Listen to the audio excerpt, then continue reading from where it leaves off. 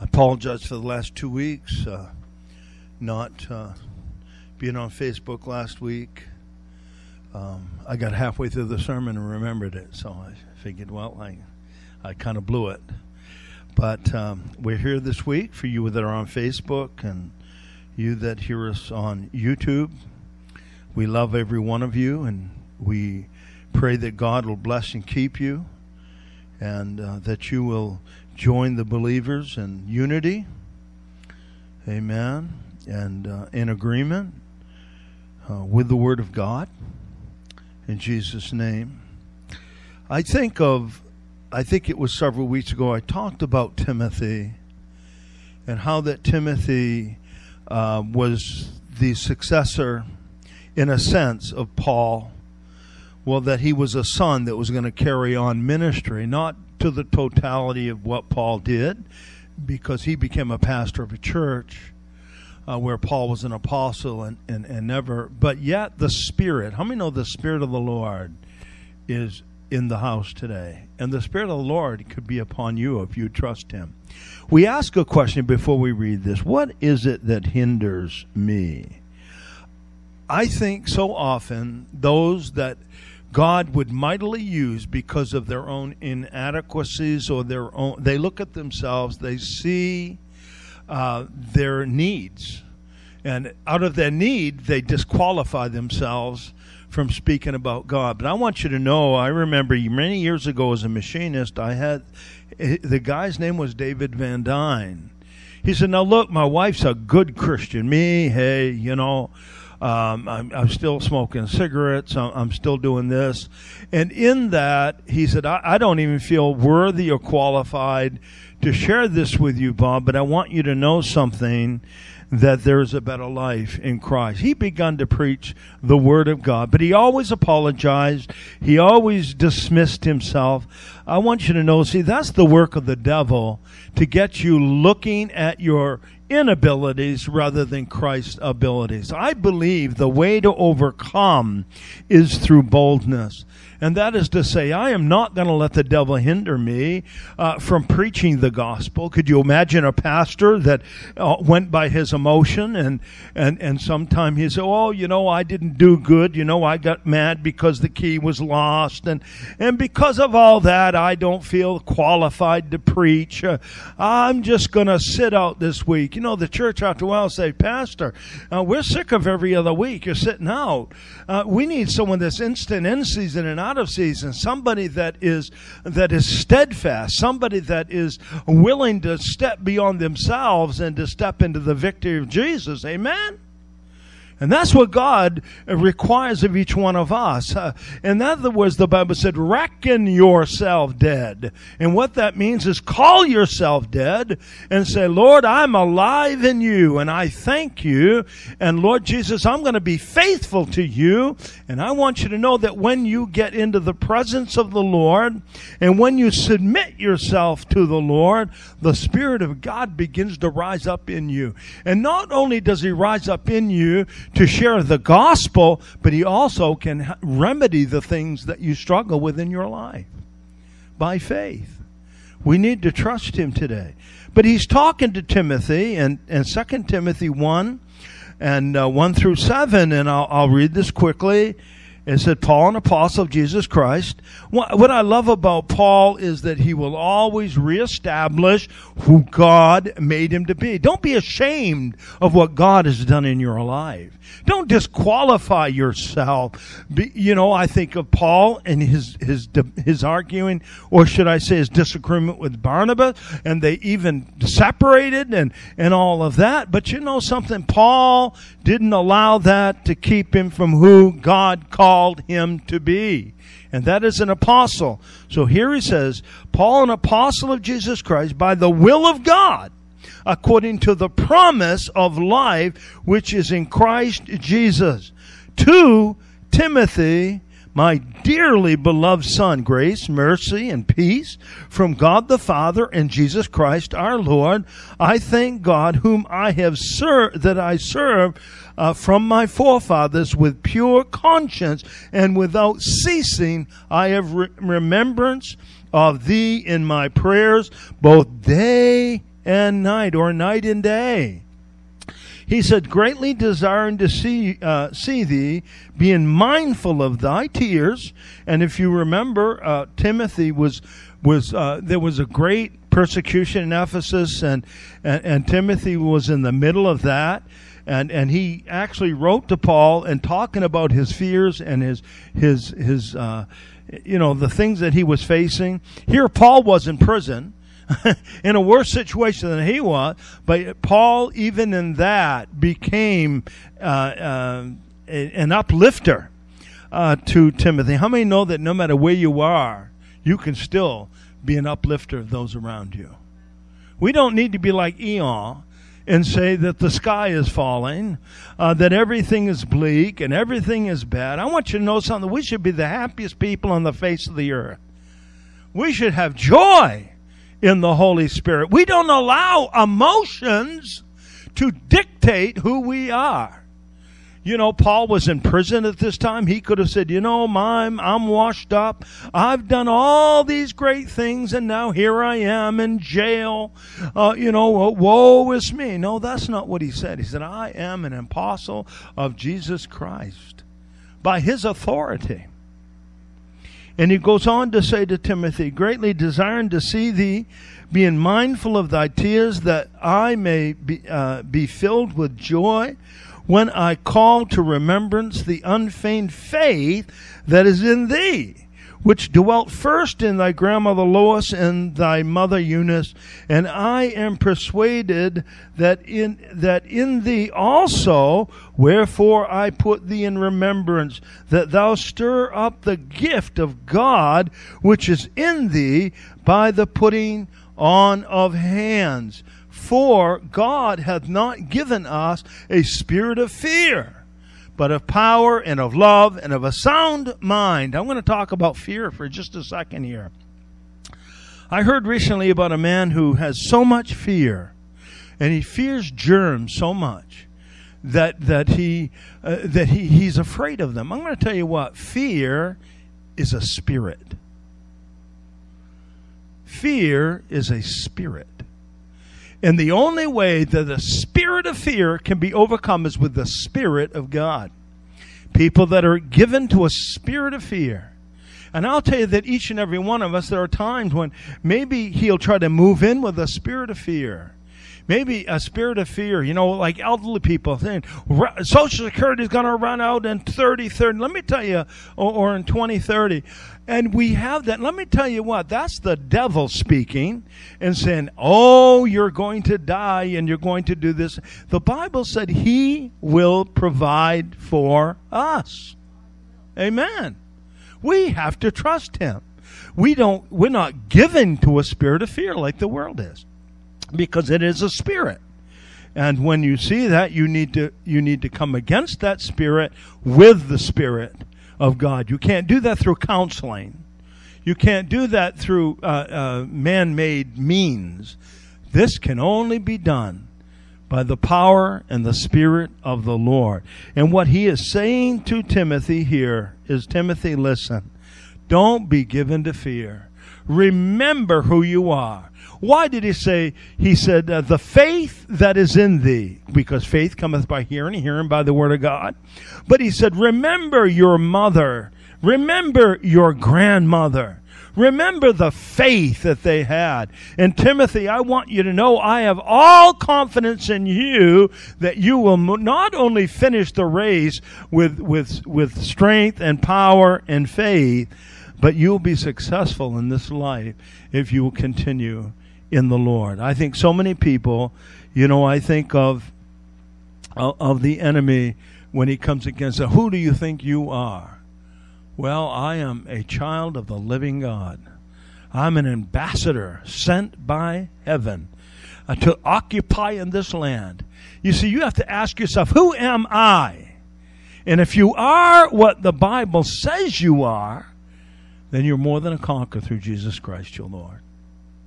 Remember, we've said this earlier, that he said, let every man be a liar and let God's word be true. What does that mean? Every emotion, every thought needs to be brought into the captivity of the Lord.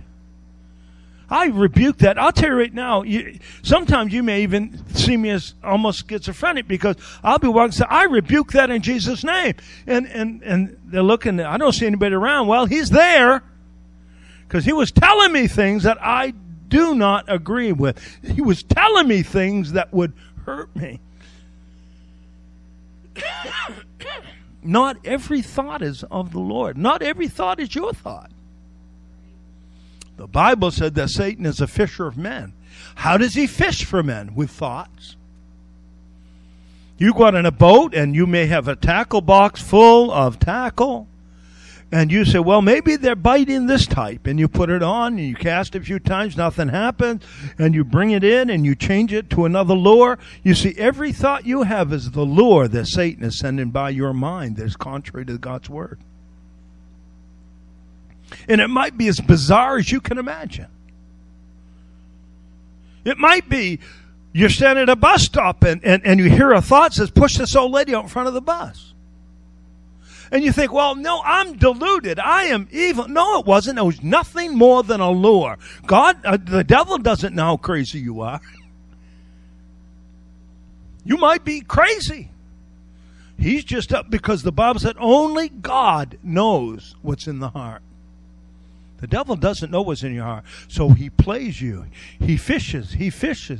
And he does whatever he can. And when he gets something that looks as if, oh, I got a movement out of this, then he's going to continue. And that's why we have played with the same thing over and over and over. But the Bible said, resist the devil, he will flee from you.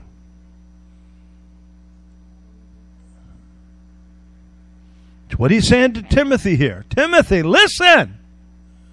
Remember. You haven't begun this thing in the flesh. You were tutored by your grandmother and your mother. And we know their faith. Maybe they were in heaven already. But he said, remember. And allow the word of God to flow from your heart. But he says in James 1:7, he said, every good gift and every perfect gift is from above and comes down from the Father of lights, in whom there is no variation, no shadow of turning. I think of that phrase because we even sang it in one of our songs. And it's like this. The phrase rendered shadow of turning would probably refer to the different shades of a shadow cast by the sun from an object. It is in its various revolutions in rising and setting, and it changes at the different seasons of the year. God, on the other hand, is as the sun stood at meridian at the noonday and never casts a shadow. I'm going to tell you what. He never casts a shadow.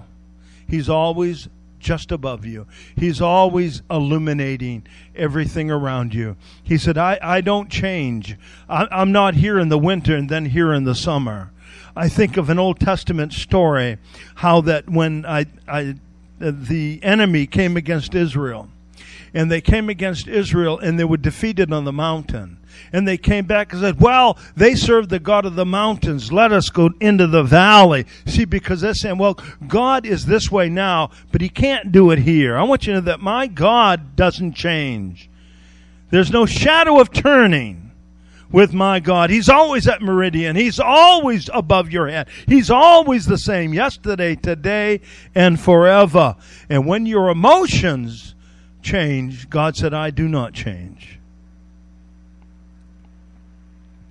In 2 Peter 1:3, it says, as his divine power hath given to us all things that pertains unto life and godliness, through the knowledge of him who called us by glory and virtue. How did we get all things? Through what?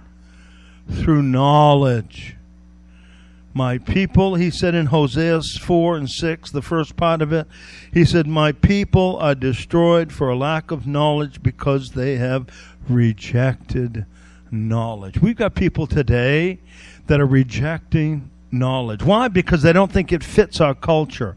They think, well, there are people out there that have alternative lifestyles and we're being mean to teach them the Word of God. I want you to know this right now. The meanness is we don't teach them the truth. Could you imagine somebody going to heaven and they say, you know what? I was in front of this pastor right here. He never told me that my ways were wrong. In fact, he made a way for me where there was no way. And it wasn't the right way. It was an evil way. Each and every one of us needs to understand that His divine power hath given us all things that pertaineth unto life and godliness. I'm going to tell you, anything that you don't have in your life pertaining to life and godliness is because of ignorance. Because the Bible said it's all been given unto you.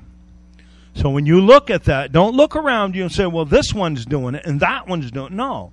Something in your life needs to be opened up to the truth of God. I can do all things through Christ who strengthens me. Some of the greatest people you'll read in the Bible walked alone a lot in their life. And people will say, oh, I don't have any friends, or I don't have... I'm going to tell you this now. I think of Jeremiah.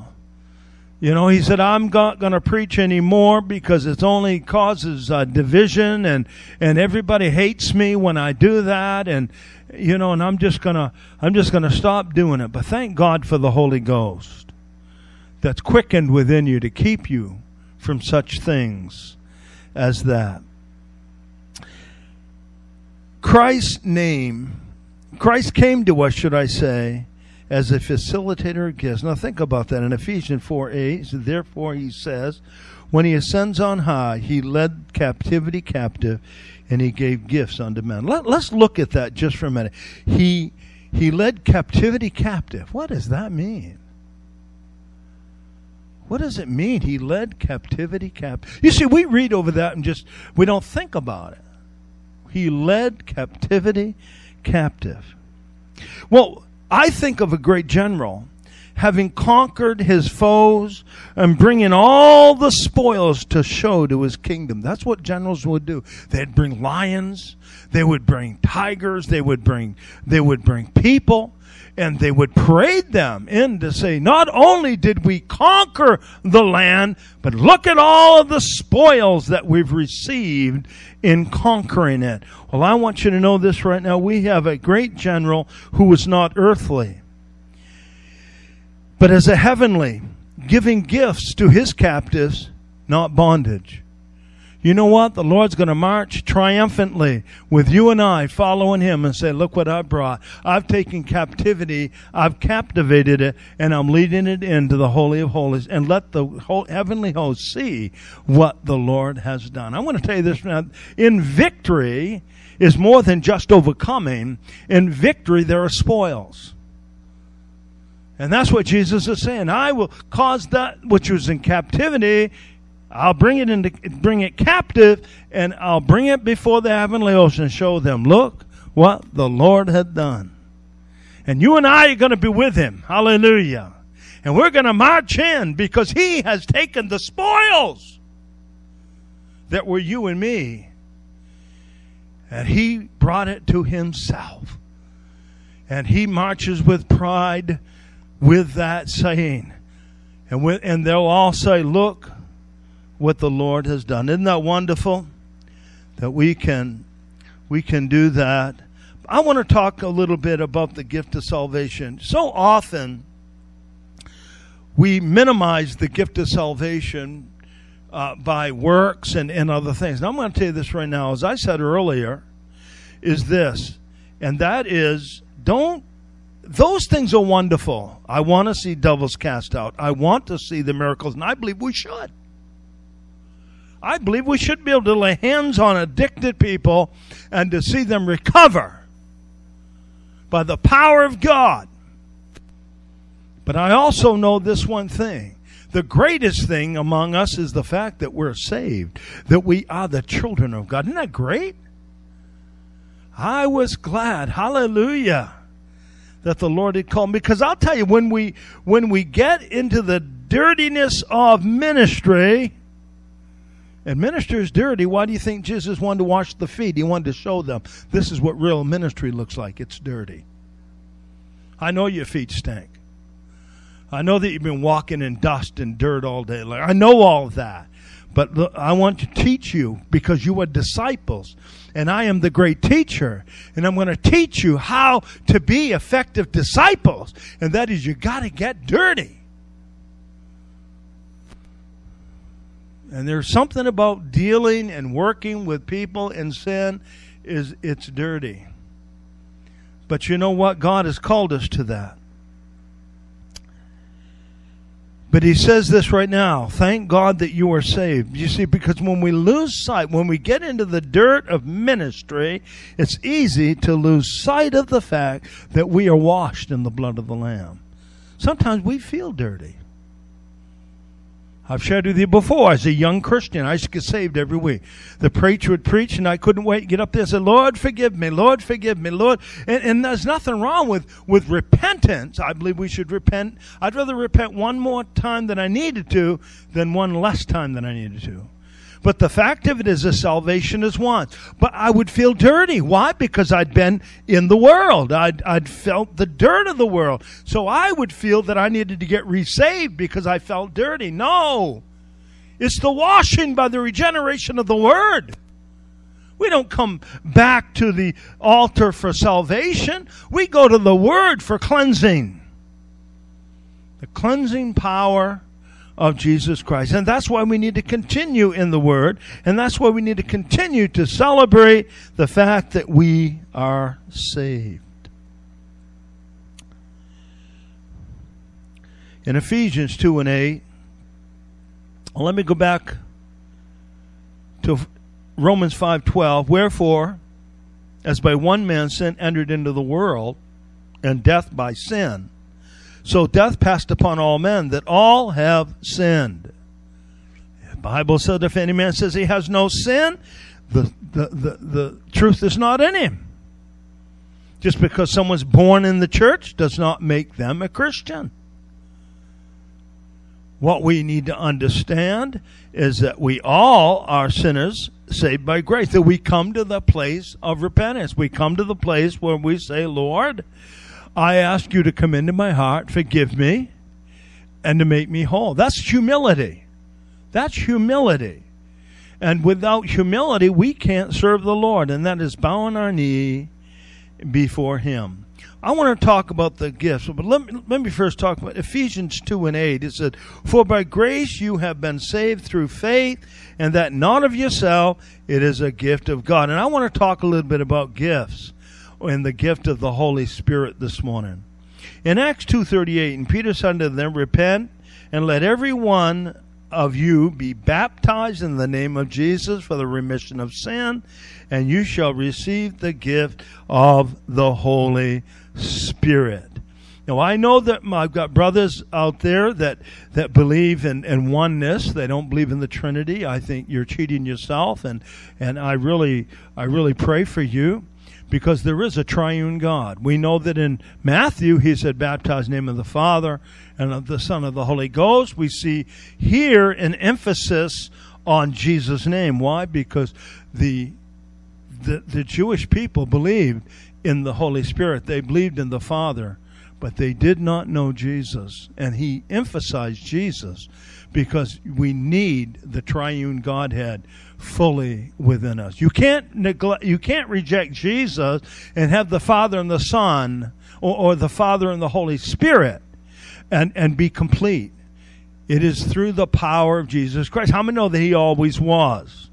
There are organizations out there today that teach that Jesus is an archangel, and some believe that he's just a being like you and I. I want you to know he is the creator of all things. Go to Colossians and see.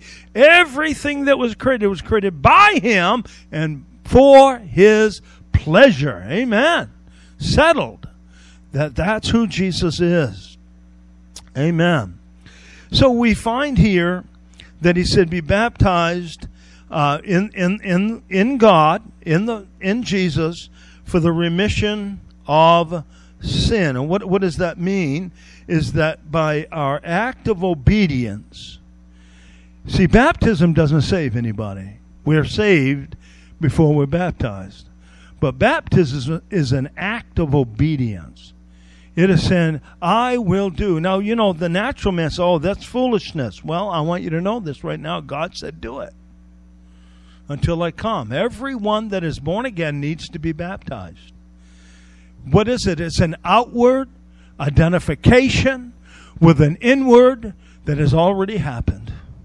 It is to say, I humble myself, I put on that gown, I walk out into that water, and I let somebody put me under in identifying in the outward what has already happened on the inward is that my sins are washed away and I come up renewed in Jesus Christ. And then the Bible says, receive ye the Holy Ghost. Receive ye. Number one, we have salvation, we have baptism or obedience, and then we receive the Holy Ghost in power. And I want you to know this right now. You can receive the Holy Ghost. But we ask for that. I remember one teacher saying, well, not everybody wants to be possessed by a spirit. Well, I want you to know something. When you're possessed by the Holy Spirit, He will come into you and He will teach you. And He will, if necessary, nag you. I hate to use the word nag. But every time we want to go away, the Holy Spirit, no, that's bad. Don't look at that. Don't do that. So if you really want to be possessed by the Spirit of God, you surrender yourself and allow that teacher, not only on the outward, but on the inward, to begin to teach you. And I'm going to tell you this, right, through the power of the Holy Ghost, we receive gifts. Gifts, and we read that in Romans. And I wanted to read this. I'm going to take a little bit of time because I want to read Romans, in Romans. Let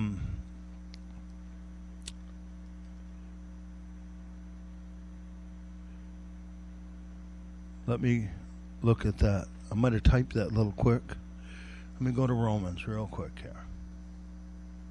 Thank you, Lord. Thank you, Lord. Thank you, Lord. Jesus is wonderful. Holy and precious. Get to chapter 1. Amen.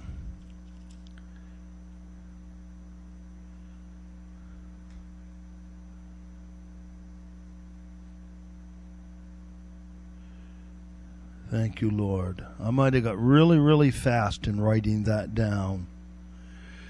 Let's go to chapter 12. That's where it is. Thank you, Lord. Thank you, Lord. Romans chapter 12 and verse 1. He said, I beseech you therefore, brethren, by the mercies of God, that ye present your bodies a living sacrifice, holy and acceptable unto God, which is your reasonable service. So we ask ourselves, what does that mean? Well, he clarifies it later on here. He said, and be not conformed to the world, but be transformed by the renewing of your mind. In other words, it's got to begin with your mind. It's got to begin with your mind. You've got to submit your mind to the Lord that it would be transformed. Anybody understands what a transformer is?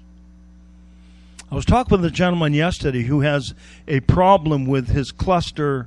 He has a problem with his radio and his backup camera. All of that is in that one cluster, and for some reason it all died.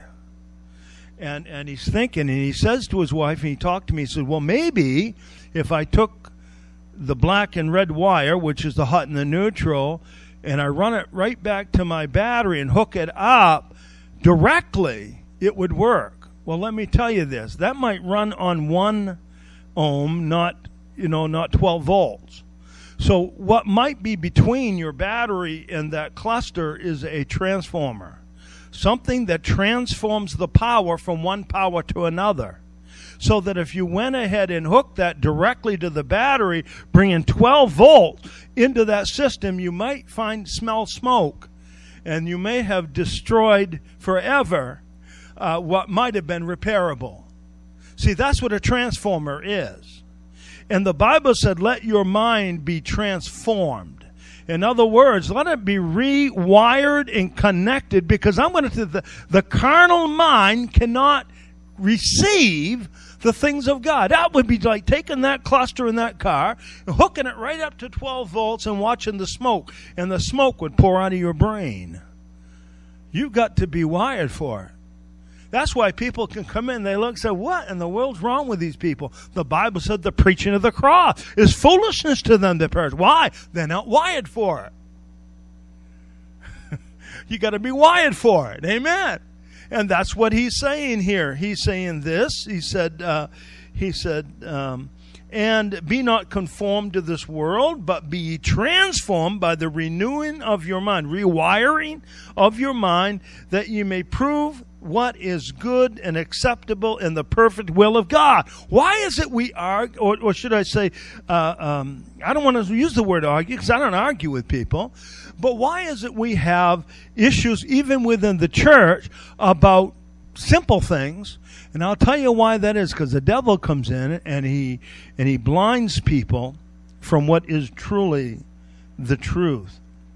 Because unless your mind is transformed, you cannot understand the things of God. I think of my granddaughter Anastasia. She asked last night, she said, why did Jesus pick 12 men?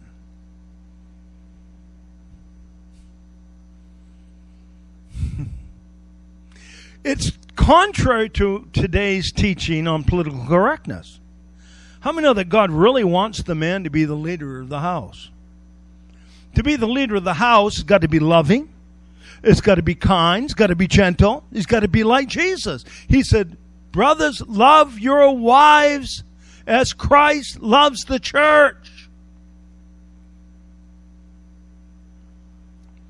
I know a man who refused to allow his wife to read so that he could lord it.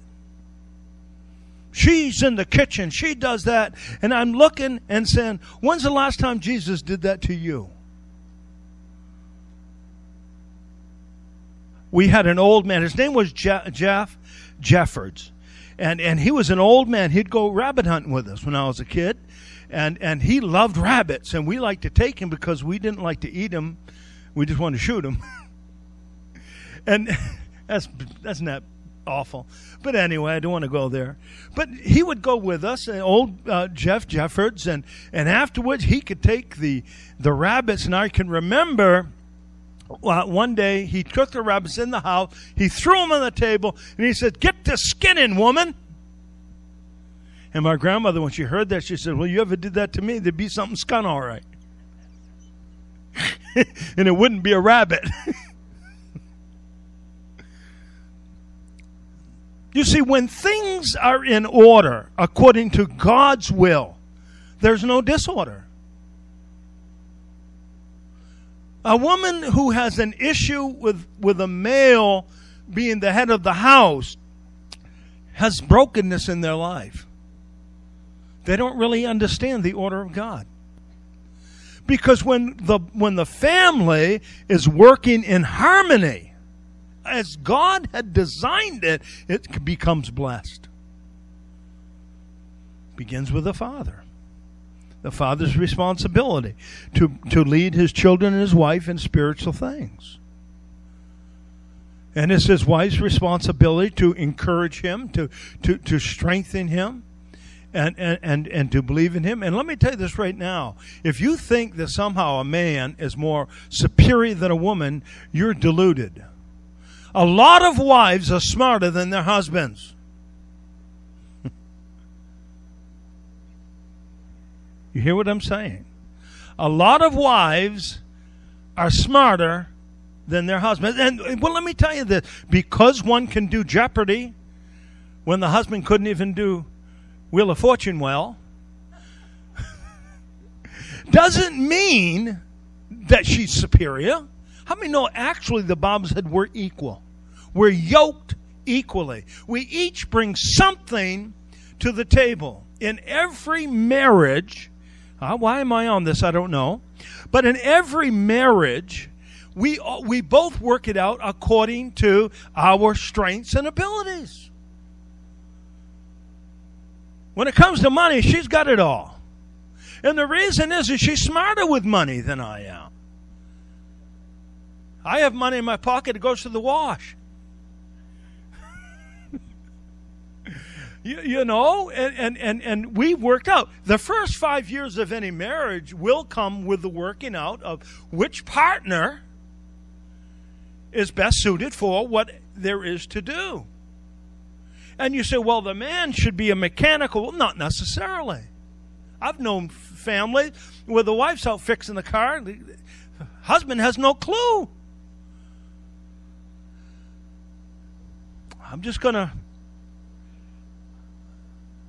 I have an uncle that is a doctor, MD.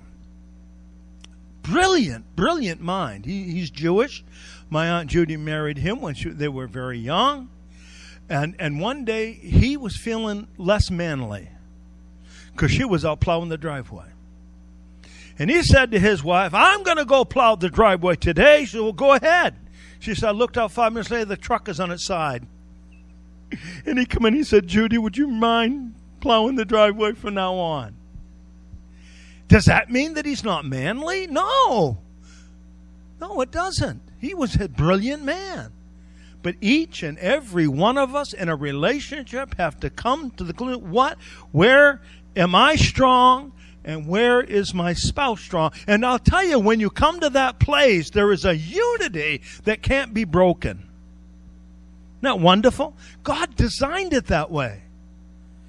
He said, brothers, love your wives as Christ loves the church.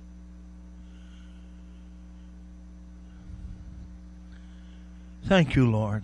That's a free sermon there. Isn't God good? We love him and praise him, thank him. So when we look at, let me get on here. But not only do we have these gifts, in Romans 12:8 through 9, we find we have prophecy, ministry, teaching, exhortation, giving, leading, and mercy. But I want to read a little bit more here. He said, for I say, through the grace of God given unto me, to every man that is among you, not to think of himself, but to think soberly, according to God hath dealt to every man a measure of faith. In the body of Christ, there are various gifts. We don't all have them. He said, do all prophesy? No. Do all do this or that? No. We all have gifts. For as we have many members in one body, and all members have not the same office.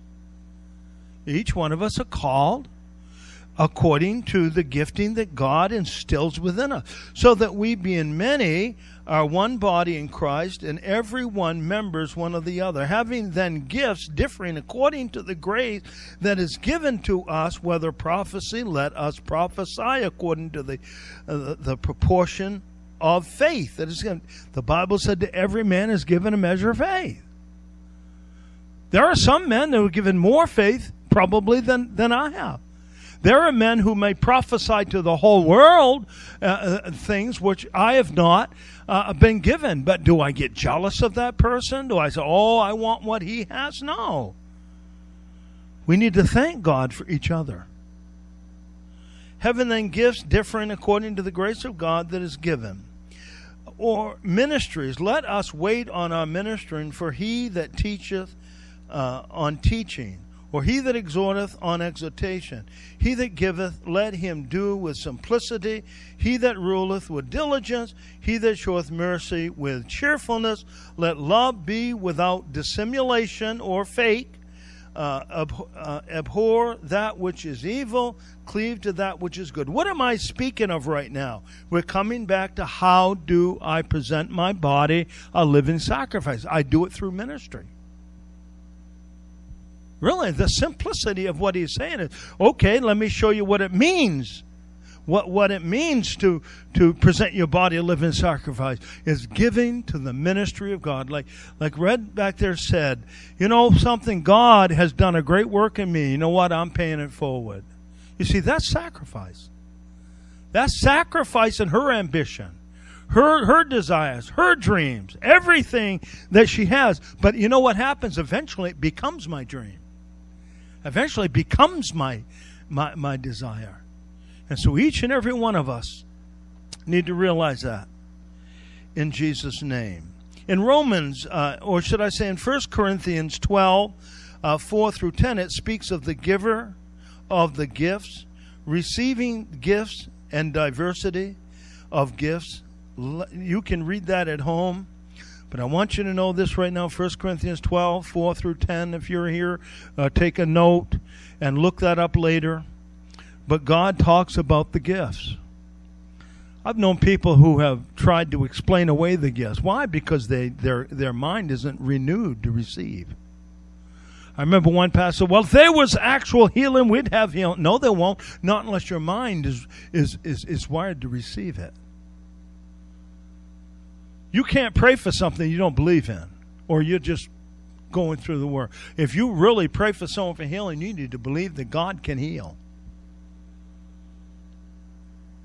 I think of Peter when he went through the beautiful gate, and he says, silver and gold have I none, but such as I have I given to thee in the name of Jesus. Why is it that when you go on Christian television, all you hear about is money, money, money? You know why you hear about money, money, money? Because they've lost what Peter had. And that is, silver and gold have we none, but such as we have, we give to you in the name and the power of Jesus Christ. You see, you don't need much money when you go out in the street with that kind of authority. Money will come chasing you. Won't have to ask for a thing. People will want to bless you. People will want to support that. People will come to you and say, you know, we have people. I think of Smith Wigglesworth. There was a lady in the city, and she was a very proud person. And the mayor came to him and said, look, we know that you have these extraordinary gifts of praying for the sick and seeing them recovered. There is a woman of great authority and power in our community, and we would love for you to go there and pray for her. So what happens? But this is what he said. He left guidelines. He said, but I want you to know this. When you go there, be very gentle and kind with her, and only speak kind words.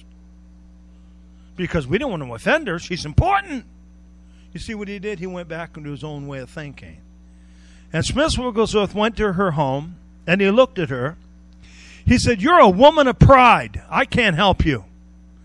He said, I can't do a thing for you. I feel pride in you. And he walked out. And the mayor is just, oh my word, what kind of a man is this? And you know something? That lady called him back the next day. She said, you're the first man that dared to stand and tell me the truth. I know I'm a proud woman. She said, but I really want to be healed, and I'll do whatever it takes. And he said, repent of your pride. He began to lead her in the way of salvation, in the way of the Lord, and she was made every bit whole. But she could not have been made whole in her pride. And until the pride was called out, she was in bondage. We have people today, we want a pastor, and we want them to speak wonderful words. But don't call out the thing that keeps people from the liberty that God wants them to walk in. And that woman was made every bit whole. I'll tell you another thing about what Smith Wigglesworth would do is if he was in a room to pray for someone, he would ask, he said, how many of you believe that this can happen? And if anybody didn't believe, he'd say, get out of the room. You're a hindrance to me. I think of another man that was praying, and he was with another brother. And the other brother was praying, oh, Lord, we're all going to die, and we're all going to go to heaven, and all this, and this might be your time. And the man, I believe it was Lake, and he said, Lord, he said, and finally he looked at him and said, shut up! He said, we need to believe. if we're going to see the miracle. But how do we go from a place of doubt to a place of belief? We go through the through the renewing of our mind. And how do we get the renewing of the mind? Right here, it's the Bible. It is the Word of God. The Word of God. The Bible said, faith cometh by hearing, and hearing by the Word of God. The Word will transform your mind. The Word will cause your mind to work on heavenly thoughts rather than carnal thoughts. So when the man stands up and said, if there were healing today, we would be able to hear. That is not true. He said, according to your faith, so be it unto you. You cannot do what you don't believe. There are those that say, well, you know, the Holy Ghost baptism at the house of Cornelius, when Peter transferred the Holy Spirit to the house of Cornelius, was him transferring it to the Gentiles. So we don't need to lay hands on anyone anymore, and we don't need to ask for the Holy Ghost. We get it automatically now. Where is that in the Bible? Why do people inject into the Bible things that aren't even there? Because their mind is not renewed to receive it. And when my mind is not renewed to receive it, I'll try to excuse it. Well, you know, don't get radical, brother. You know, I understand, you know, those apostles did that. But you know what? We live in 2023. And we got hospitals today, and we've got doctors. I'm going to tell you right now, I'm watching the medical field dissipate before me. It's really becoming almost non-effective. And I'm telling you what, we need to get back to the Holy Ghost power and say, God, you can heal me. Lord God, you can do what the doctors can't do, or what they're not allowed to do.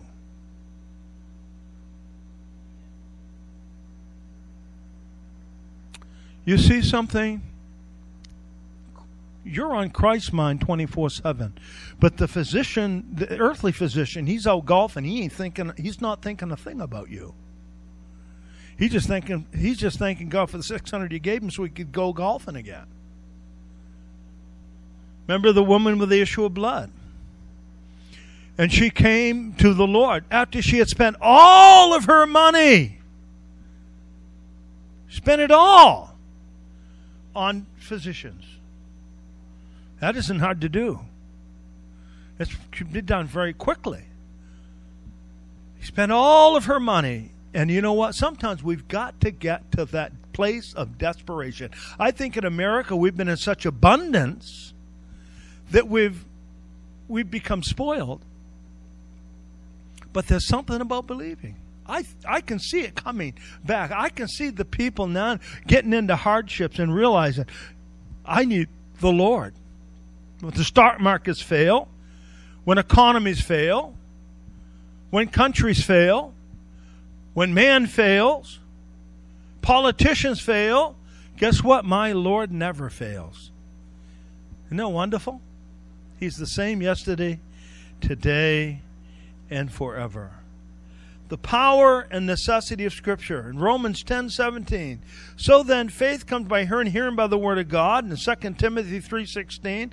All Scripture is given by inspiration of God and is profitable for doctrine, for reproof, for correction, for instruction in righteousness. What does it say? All Scripture. All Scripture is given by inspiration. The word inspiration means inspired or breathed.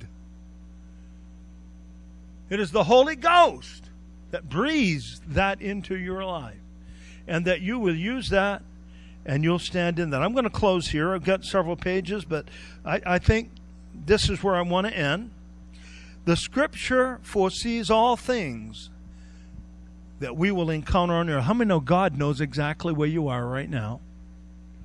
He's not up there biting his nails saying, oh, I didn't know Biden was going to get in.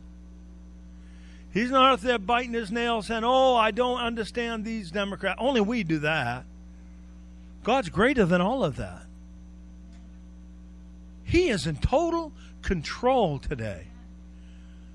And we try to educate God. Oh, I know God, but you don't know this. You didn't see this or that. I want you to know God knows even the deepest thought of every human on earth. You know, the Bible said in Matthew that Jesus went about and needed that nobody tell him about any individual because he already knew their heart. Before he even come to them, he knew. He knew. He knows Wayne. He knows every one of us. He knows us better than we know us. And yet he loves us.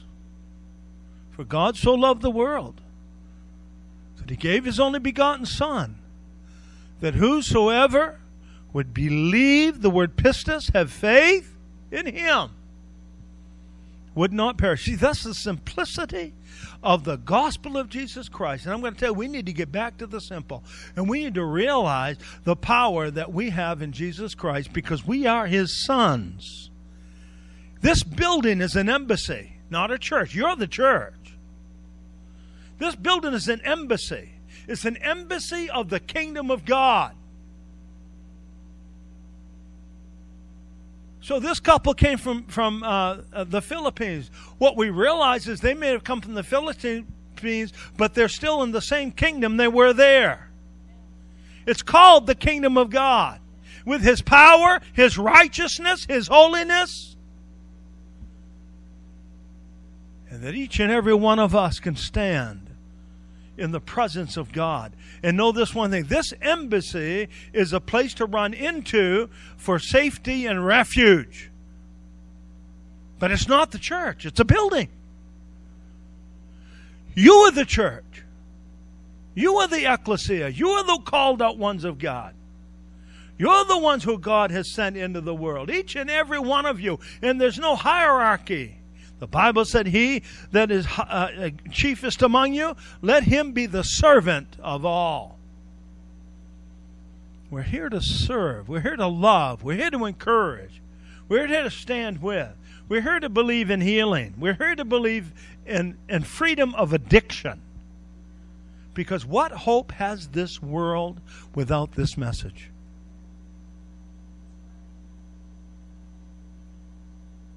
And you see, that message is in your belly. And the Bible said, out of your belly will flow rivers of living water. He said, blessed are they who preach the gospel, for how will they hear unless somebody preach? And what does that mean? It means that out of your bellies will flow the power, the wisdom, and the strength of God. That the hand that God has given you, the yod, or the hand will be put upon the forehead of another, and you pray for them and believe God for their healing. I met a man, and we actually interviewed him, and I want him to come to this church and speak sometime. But he is a man that's given to deliverance and given to healing. So let me tell you this. I used to preach on the street with a bullhorn. He said, but I put my bullhorn away. Now I just walk among the people like Jesus did. And you know something? He said, and the Holy Ghost begins to talk to me. And as he talks to me, and as I exercise that, I go up to a person and say, God has shown me a brokenness in your life or sadness. Not soul power. You've got to be careful that you're not using soul power, because soul power is reading somebody like a roadmap. No, but through the power of the Lord Jesus Christ, say, Lord, as you share with me, you begin to share with that person. You begin to pray with that person right where they are. You begin to say, may I pray with you? May I? It's not the bullhorn. It is touching people. It's coming right where they are. To see somebody in a wheelchair and walk up and say, oh my word, what happened? They're always usually glad to tell you the story. Well, I had polio when I was young, or I had a bad accident or something, and you listen and be a good listener and say, would you mind if I pray with you? A prayer of faith. You see what I'm saying? And people will be favorable. How many times I've been at the deathbed of an individual and sitting there like they sat there, and praying with them. And then when I go to leave this, oh, thank you for all that you've done for us. And I'm thinking to myself, what have I done? It's your very presence. It's your very willingness. You don't have to have all the answers. All you got to do is say, here am I, Lord. I don't understand. And you're going to have fear because the devil is going to riddle you with fear. But you've got to be willing to resist the devil. He will flee from you. And then you get out there and begin to share Jesus Christ with the people. And you see, that's what God is saying when He said, present yourselves a living sacrifice unto God, which is your reasonable service. In other words, it's not about me. It's not about me. Because when it's about me, then I'm narcissistic. I'm thinking about me. And I think this world is going narcissistic in a great way. I think there are more narcissists in the world today than there ever has been. It's a state of mind. It's a state of being. It's all about me. When God said, we need to let that go and let Christ live. So the apostle said, it's no longer I that liveth, but it's Him that lives in me. So as he admonishes Timothy this morning, I admonish you to hold on to the faith that you have in Jesus Christ, to stand up and be the champions that God has called you. Whether it's Red back there in that home where she's blessing and talking to others that are broken and saying, you know something, I know there's a pathway for you. I know there's a way for you. And I know that way maker. And I'm going to pray with you and believe with you. I'm going to mentor you. I'm going to stand with you. I'm going to believe for you. And that is what God has called us to today. In some way or form. Is to have compassion. Would you stand with me, please?